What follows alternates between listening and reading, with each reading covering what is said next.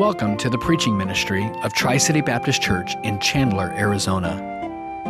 Our desire is that God would be magnified through the preaching of His Word, and that Christians would be challenged, strengthened, and edified in their personal walk with Christ.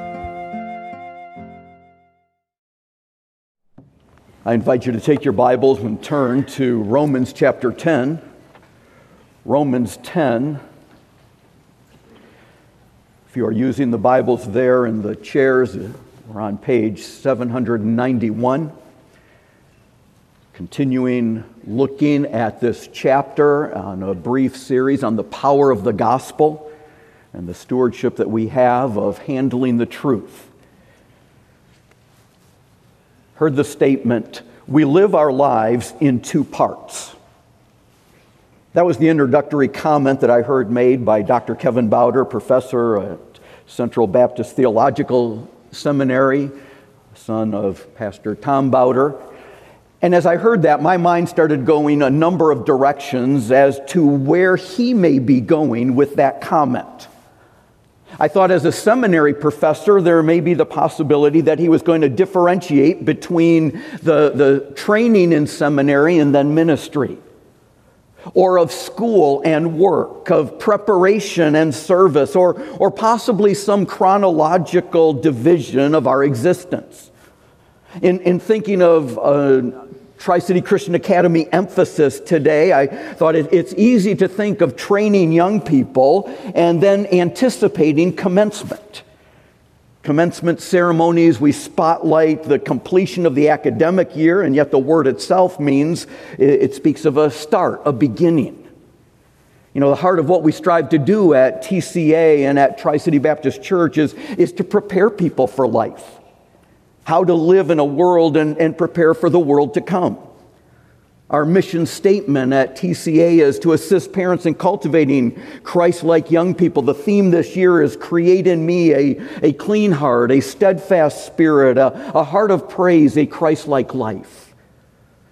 And that really ought to be the desire for all of us. But this is also what we seek to do at Tri-City Baptist Church, as we evangelize the lost so that we can together edify believers, that as a group, as a family, we will exalt the triune God, that we will display Christ-likeness. That's really our reasonable service. But that's not where Dr. Bowder went. He said this, we live our lives in two parts. And then he continued, the first part of our life takes us to our bodily death. This part of life is measured in decades. Then comes our physical death, and the rest of our life begins. The rest of our life lasts a very long time. Now, we often don't think about the rest of our life. As we seek to prepare people for eternity, as we've had a theme this year of investing for eternity and seeking to do that with our children, our young people, and ourselves. But in order to be ready for eternity, we need the righteousness of Christ. So last week, we began looking at the gospel, the power of it, the stewardship that we have of the truth, and the importance of really carefully discerning the truth, of accurately defining the truth, of faithfully declaring the truth and boldly defending the truth. What I want us to consider this morning, though, is the heart of the gospel. We are looking at this 10th chapter of Romans. Romans is a theological masterpiece as a letter. It's the most systematic of all of Paul's epistles. The theme of the book is actually found in the first chapter. In Romans 1, verses 16 and 17, it says, for I am not ashamed of the gospel of Christ, for it is the power of God for salvation, to salvation for everyone who believes, for the Jew first, and then also for the Greek. For in it the righteousness of God is revealed from faith to faith, as it is written, the just shall live by faith. So while the general theme of Romans is the gospel, more specifically, the focus is on the righteousness from God, which is revealed in that gospel and understood by faith from beginning to last, from first to last, from faith to faith. In fact, the phrase, the righteousness from God, captures the very heart of this letter and is at the heart of the gospel. We're looking at Romans 10. We began last week with the first paragraph, the first 4 verses, which really, Paul pours out his heart for his Jewish countrymen. He says, my burden and my prayer is that they would be saved. But he emphasizes he is praying for them. You know, when you love somebody, you will pray for them. If we're concerned about somebody's eternal destiny, we will pray for them. Our teachers pray for our students. I can't tell you how many times I'm out at Carline and talking with Mr. High, and he'll talk about students that he's praying for. That's the heart of our teachers. And understanding that was Paul's heart for his Jewish countrymen, and they had not treated him nicely. They had persecuted him, but he was burdened for their salvation. He knew they were lost. And what we considered last week is that you will only be right with God through receiving the finished work of Christ by faith alone. That was what was encapsulated in those first 4 verses. And we saw the gospel is advanced as Christians display a concern for others, as they discern the true spiritual condition of others, and clarify that personal righteousness is only in Christ. That first paragraph concluded with drawing the difference between doing something to merit acceptance by God and what was done by Christ. That it is complete. And so verse 4 here is really the culmination of that paragraph and actually sets the stage for what I want us to consider this morning in the next paragraph. Verse 4 says, Christ is the end of the law for righteousness to everyone who believes. The next paragraph is actually an exposition of that verse. Verses 5 through 13 are explaining and describing and applying what takes place. And what I want us to see is that when you put your trust in the Lord Jesus, you will receive Christ's righteous, life-changing confidence. So follow with me as I begin reading in verse 5. Romans 10, beginning in verse 5. For Moses writes about the righteousness which is of the law. The man who does those things shall live by them. But the righteousness from faith speaks in this way. Do not say in your heart, who will ascend into heaven? That is, to bring Christ down from above. Or who will descend into the abyss? That is, to bring Christ up from the dead. But what does it say?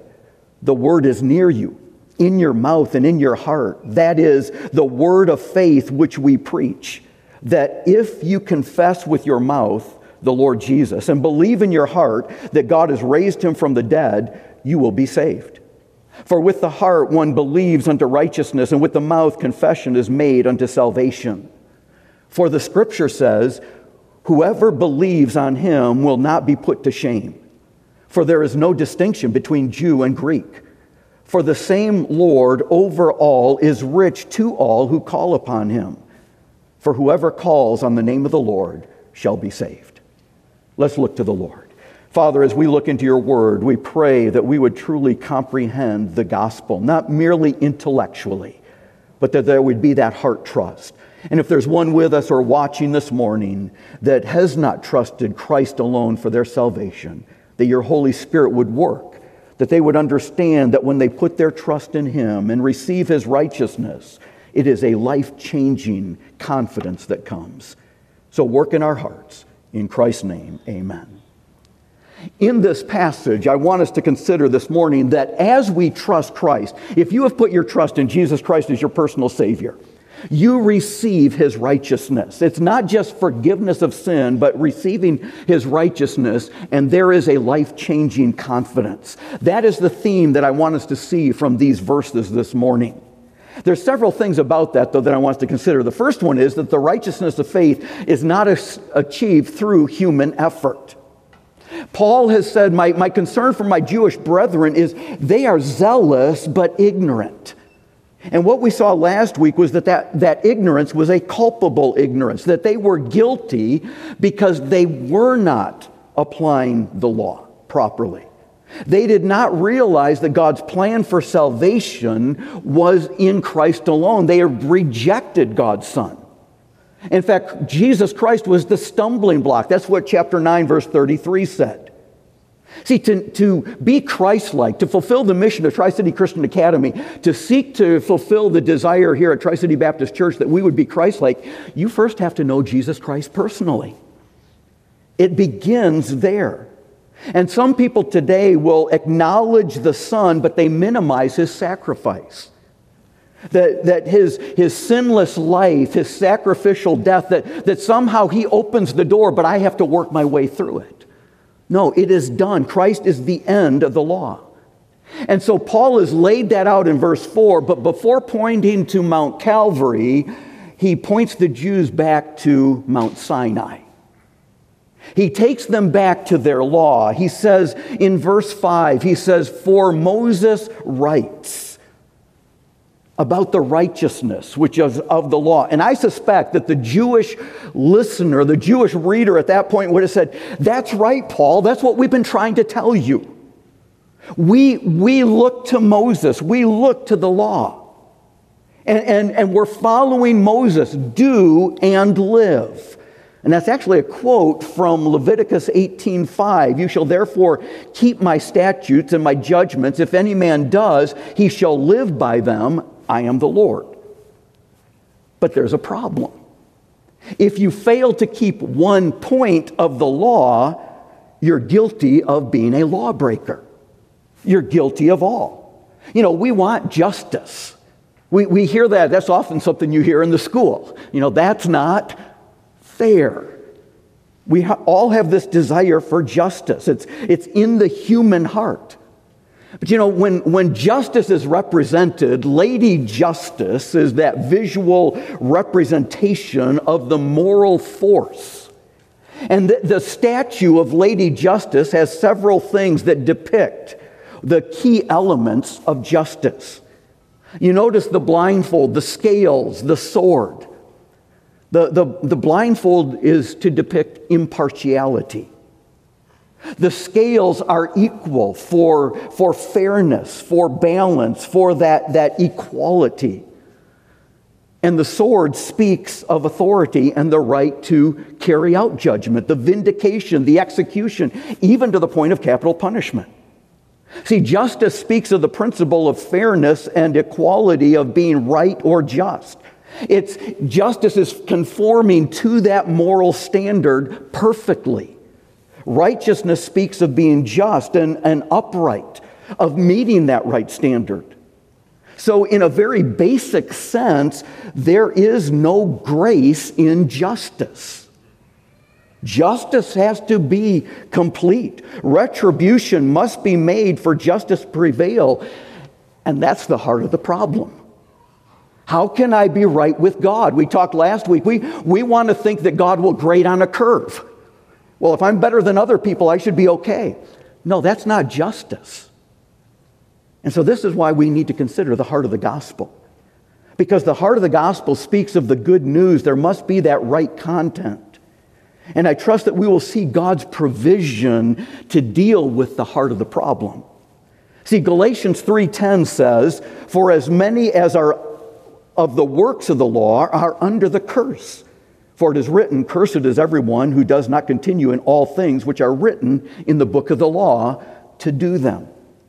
If a person is relying on the law to be right with God in order to be saved, then they have to fulfill the law perfectly to be righteous. You know, if you stand before a judge accused of stealing, you can't say, "Well, I didn't murder anybody, so you should let me go." No, you're a lawbreaker. And you're not innocent from the law. We spent a number of weeks looking at the 10 Commandments, which really give us a clear understanding of the moral law of God. And recognizing that, and we saw that they were summed up with, "You shall love the Lord your God with all your heart, soul, mind, and strength." And then the second half of them summed up with, "You shall love your neighbor as yourself." You know, if every one of us loved God with all our heart, soul, mind, and strength perfectly, and loved our neighbor as ourselves perfectly, we wouldn't have problems. But none of us do. And if you were with us, I think you realized as we went through that study that even when we think we've kept the commands, we struggle. Because our motives have to be right. Our attitude has to be right. We struggle with heart attitudes. To love God exclusively means we don't put anything else before Him. my interests, my desires, my goals. No, I want to glorify Him and love Him. To worship Him spiritually, that no carved or man-made images. How often do we hear or even think, well, I like to think of God as, and we make our own image of God. To esteem Him reverently, not take His name in vain, not take it in profanity or deceitfully or thoughtlessly or carelessly, and yet God's name is used carelessly all around us. To praise Him regularly, remember the Sabbath, the only command that's not repeated in the New Testament church, but the principle of setting aside a day for worship, one day a week, to reflect and for spiritual fellowship seems pretty clear in both the Old and New Testament. And I've said many times, one of the dangers of a Christian school is when people think it can replace the church. That when school is required and church is optional, you're setting your kids up for spiritual difficulties. You know, we can develop an academic zeal for the truth without a heart for Christ's church. And it's in the church that He's going to receive glory. James 2:10 says, "For whoever shall keep the whole law and yet stumble in one point, he's guilty of all." You know, keeping the law is hard. Recently, our grandkids stayed with us. I mentioned that last week, and they provided a wonderful time for social interaction and sermon illustrations. And one of the children had some difficulties in obeying in Sunday school. And I'm not going to name names to protect the guilty, but he was told that the disobedience would be dealt with when he got home. And so before we ate, I went up to his room to talk with him, and I asked him, "What were you supposed to do?" He said, "I was supposed to obey." "What did you do?" "I disobeyed." And his head was down, and then he looked up and he looked me in the eye and said, "It's hard to obey." And I said, "I know. We all struggle to obey." "Even you?" Now, I wanted to say, especially me. But I said, "Yes, even me." And that's why we need Jesus. Because we can't do it in ourselves.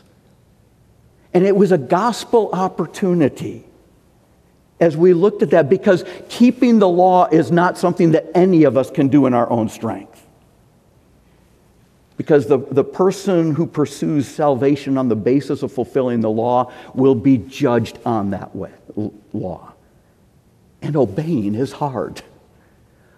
You know, sincerity, zeal, religious activity, baptism, church membership, even attending a Christian school will not cover the falling short of God's glory that we have all done.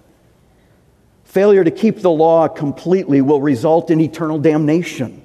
The second part of your life, because we have to pay for that penalty if we don't accept Christ's penalty. And that lasts forever, because the infinite holiness of God has been violated. Matthew 7:23 says, "And then I will declare to them," Jesus said, "I never knew you. Depart from me, you who practice lawlessness." So our works aren't going to save us. The second thing, though, I want us to see is that righteousness is not achieved by prestigious achievement. It's not, okay, if I can just work hard enough and keep the law, well, then maybe if I do something really spectacular, if regular good works won't cut it, what if I do some great religious feat, some pilgrimage? What if I could ascend into heaven or descend into the abyss? Would that satisfy God's justice? And the answer is no. Actually, the incarnation and resurrection have already taken care of that. Jesus Christ came down from heaven. He came up from the tomb. Christ is the end of the law for righteousness. The righteousness of faith does not require some mystical spiritual experience or esoteric journey of faith. Zeal, even religious zeal, is not enough. Folks, do we understand that sincere religious people need Jesus too? Or do we only pray for those who are really messed up in sin? The good people, well, they're okay. The people Paul is praying for would make tremendous leaders in the church. They already tithed. They did religious rituals. They were sincere. They had a zeal, but it was an ignorant zeal because they were trying to do their own righteousness. See, faith comes by hearing the Word of God. And too often, people on a spiritual journey don't want the Word of God. Verse 8 tells us the Word is near you. It's there. Faith comes by hearing the Word. But often people want an emotional high. They want the experience. They're not interested in knowing God's Word. Sometimes they're interested in something that's spirited and they think it's spiritual. They confuse excitement for edification and assume if it's popular, it must have God's approval. A while back, we had a visitor here at Tri-City, and on their first Sunday, they were a guest with somebody, and they came to my doorway fellowship class, and we had just gotten into some doctrinal issues, and they disagreed with our doctrinal position. And they came up afterwards, and they were asking me several questions, and this was their first Sunday, so I said, tell you what, let me give you some passages you need to go back and read. And I gave them several passages. I said, you need to go read these passages. Well, instead of reading Scripture, they went to their spiritual advisor. In fact, they even refused to read Scripture. Folks, faith comes by hearing God's Word. And it is the Word that is near you. That's what it says in verse 8. So the second main point I want us to see is that the righteousness of faith is only accessible through trusting the Lord Jesus. What does it say? The Word is near you, in your mouth, in your heart. That is the word of faith which we preach. The preaching of the cross is to those who perish foolishness. There's a difference between attaining some kind of a legal righteousness and the righteousness of faith. And Paul is telling them instead of appealing to the law, they needed to call upon the Lord. That's the distinction that he's bringing out here, that Galatians 3:24 says, therefore the law was our tutor. Some of our students need tutoring. The tutor is a teacher, and in that context it was speaking of a guardian to bring us to Christ that we might be justified by faith. The law was there to protect, to bring to a faith in Christ alone. The sinner doesn't need to perform some good spiritual works to be saved. He or she needs to trust Christ. And so what we see is saving faith involves personal commitment. Verse 9 actually follows the order of verse 8. It says that if you confess with your mouth the Lord Jesus and believe in your heart that God has raised him from the dead, you will be saved. That's following the order that's laid out in verse 8. The word is near you, in your mouth and in your heart, which is actually a quote from Deuteronomy chapter 30, verse 14. Verse 10 follows the chronological order of redemption, that heart belief and that outward confession. But notice what is confessed. Note what is mentioned here in verse 9. If you confess with your mouth the Lord Jesus, literally Jesus as Lord. The Lord is his title. Jesus, his name. We would refer to President Biden. One is his title, one is his name. Governor Hobbs, title and name. Lord is used in verse 9, verse 12, twice in some translations. Lord, same Lord is Lord over all. And again in verse 13. This is repeated because it's an important point. Jesus is our Lord and Savior. But the New Testament emphasizes Jesus is Lord. That was the announcement at the birth of Christ. In Luke 2:11, there is born to you this day in the city of David a Savior who is Christ the Lord. In fact, in Acts, Jesus is referred to as Savior twice. He's referred to as Lord 109 times. Savior is used 25 times in the New Testament, Lord over 700 times. See, to receive Christ's righteousness, you have to accept his authority also. That he is Lord. He's the second person of the Godhead. He is God the Son. And we see that throughout the New Testament, that Jesus did the works of God.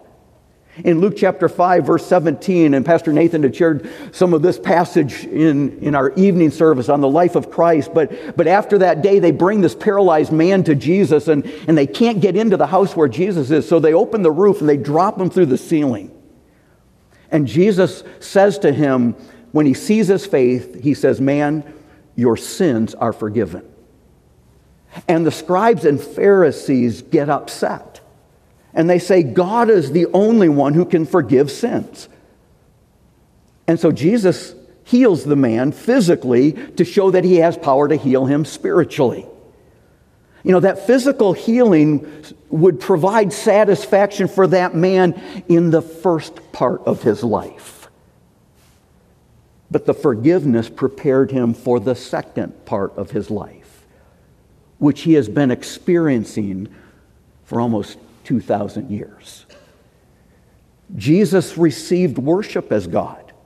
He possessed the attributes of God. He's called by the names of God. In John 1:1, in the beginning was the Word was God. In John 8, verse 58, Jesus said to them, "Most assuredly, I say to you, before Abraham was, I am." And they wanted to kill him because they knew what he said when he claimed to be the I am. See, surrender to Jesus as Lord is necessary for salvation. A sinner must repent of their sin and yield to Christ's authority. Now, let me clarify, because I know sometimes we hear the term lordship salvation. I don't like that term. Too often obscures the need for sanctification, the process of sanctification, the need for spiritual growth, the struggle that we have in our daily walk. It's been caricatured to promote an almost immediate maturity or sinless perfection, and 1 John 1:8 debunks that. But it's also wrong to think that a person could be saved without surrendering to Jesus Christ. It doesn't mean they completely understand. It doesn't mean that there aren't areas to grow, or that they have a full concept of what it means to be holy. But they have to be born into a spiritual relationship and need to grow.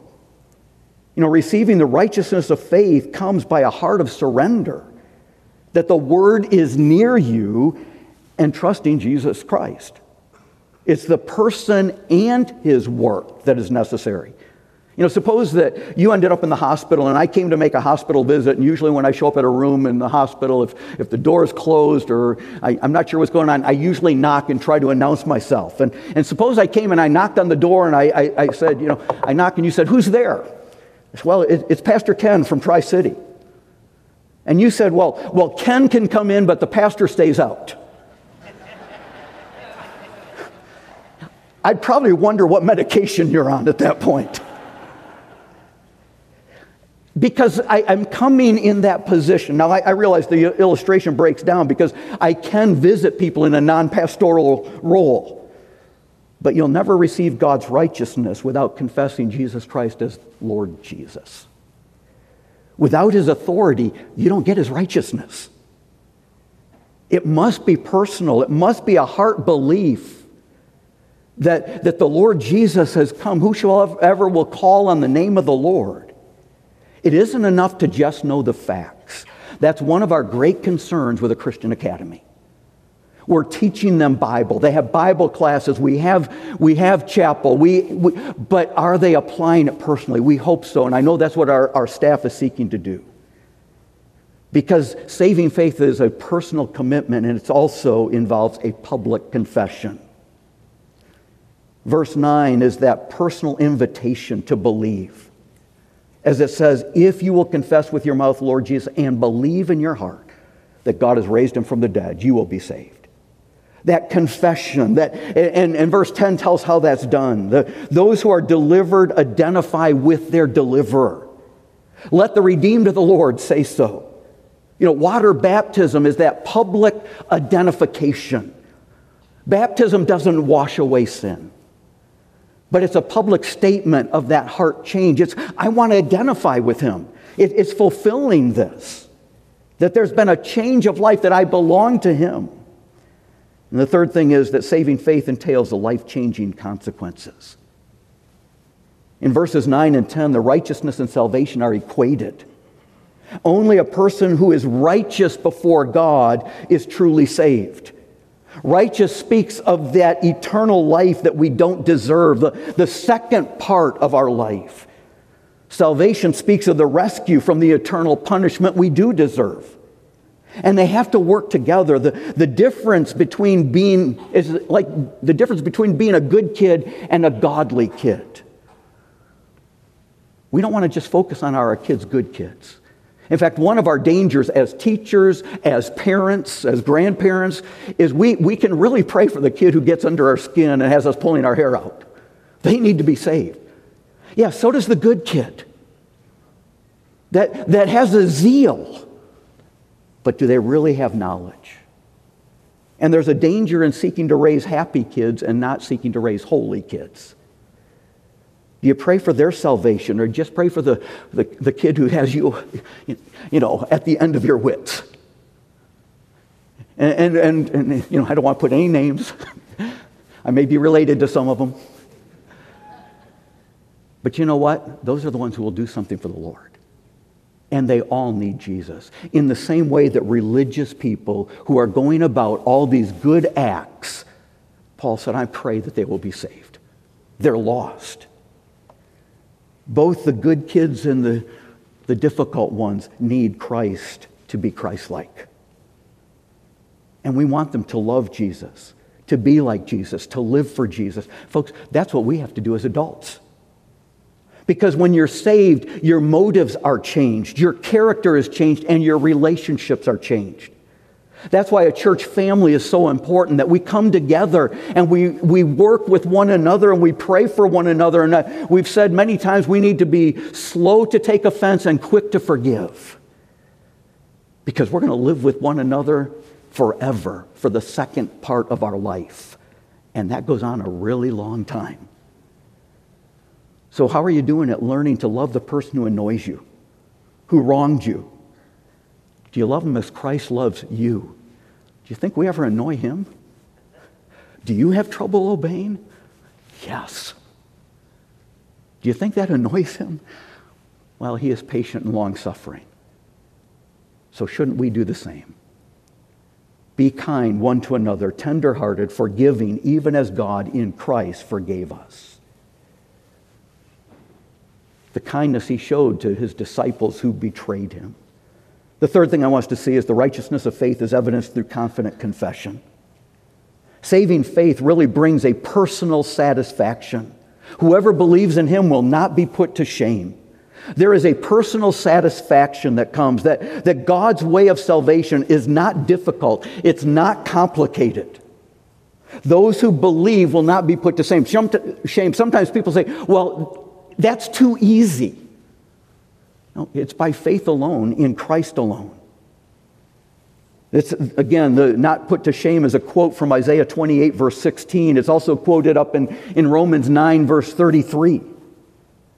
Those who have been delivered want to tell the good news. I am not ashamed of the gospel. It's the power of God. When you've been rescued, you want to share with others that good news. Because those who call on the name of the Lord will be delivered. And it doesn't matter who you are. There's no difference. Jews or Greeks, all can be justified by faith alone. There's no distinction. That's what verse 12 is telling us. This is repeated over and over, that satisfaction and realizing that saving faith offers an unlimited deliverance. Verse 11, whoever believes. Verse 12, there's no distinction. All who call. Verse 13, whoever calls. Now, what a blessing, whoever. You know, if it were our name written in there may be somebody else who has your name.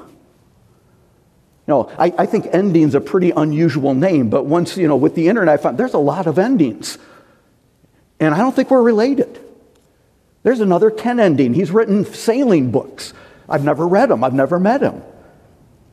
And if it was our name, might we say, well, I'm not sure he actually means me. We all fit in the whoever. Whoever will call. Too often evangelism focuses on the deliverance from sin and hell, but it ignores God's gracious provision of Jesus' righteousness. If all Jesus did was pay the penalty for our sin and not provide his righteousness, we would be in trouble. That gets us back to where Adam was. And it didn't go well for him. And he was created in holiness with tremendous knowledge and goodness, and he failed. Do we really think that if we just got to start at that same point that we wouldn't fail? I mean, it'd be like a junior high student walking into their basic science class and being told that the test that day was on quantum physics. And if they missed one question, they'd flunk. I'd probably misspell my own name at that point. We don't just need Jesus' payment for the penalty. We need his righteousness. We need him to take that test for us. And he was tested in all points like you are, like I am, without sin. See, his sacrifice speaks of the penalty for sin. That's what salvation means, what we escape. The righteousness is what we become. And for the second part of our life, we need his righteousness. The payment, we escape the penalty, but we need his righteousness. See, heaven isn't just for people who hate pain, it's for those who love purity. Blessed are the pure in heart, for they shall see God. If you don't desire to grow in holiness, to encourage others, to be edified by their fellowship, why would you want to spend eternity with people like that? Yes, Christians struggle. But as believers, we grieve over our sin. That's what the Holy Spirit does. So we need to see that. Our tendency is to look at the externals. Our children need the gospel because we need the gospel. So from what are we saved? People want salvation without submission. There's no salvation unless we come in humble surrender and say, Lord, God, be merciful to me, a sinner. Confess with thy mouth the Lord Jesus. God's a king, not a beggar, and it doesn't matter what our standing is in this world. Queen Victoria was the Queen of the United Kingdom and Ireland for 63 years. She reigned from 1837 until her death in 1901. One day she was leaving St. Paul's Cathedral in London after a message, and she turned to one of the chaplains and she asked, "Can one be absolutely certain in this life of eternal safety?" And sadly, the chaplain replied he did not know. Well, that conversation ended up being published. It was published in the court news, and a man named John Townsend read it, and he began praying for the Queen, and then he wrote a letter to the Queen. And when you see the picture of the Queen, that writing a letter to her would not be a small thing to do.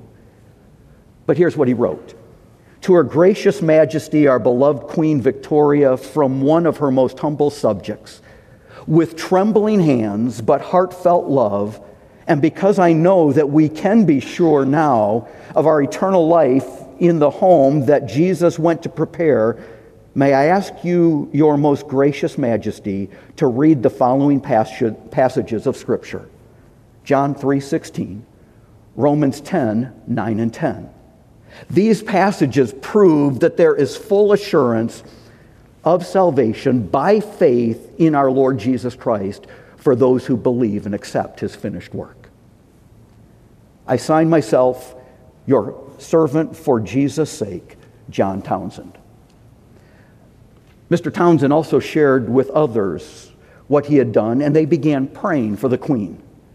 About 2 weeks later, in a modest-looking envelope, he received the following letter. To John Townsend, your letter of recent date I received, and in reply I would state that I had carefully and prayerfully read the portions of Scripture that you referred to. I believe in the finished work of Christ for me and trust by God's grace to meet you in that home of which he said, I go to prepare a place for you. Signed, Victoria. Regardless of your situation in this world, your rank or position, you can only get into heaven with Jesus' righteousness. His blood paid the penalty for our sin. His righteousness is that clothing we need. And it's only available by faith alone in Christ alone. See, salvation comes to those who call on the name of the Lord. Don't spend an eternity, the second part of your life, paying the price for your rule-keeping religious zeal if you haven't trusted Christ. You may be satisfied, and you may satisfy everyone you know, but if you don't know the Lord, you don't have that hope. Whoever will call on the name of the Lord will be saved. And when you have trusted him, you not only receive his righteousness, but you have a life-changing confidence that I am not ashamed of the gospel of Christ. So have you trusted him as your Savior? Let's look to the Lord in prayer.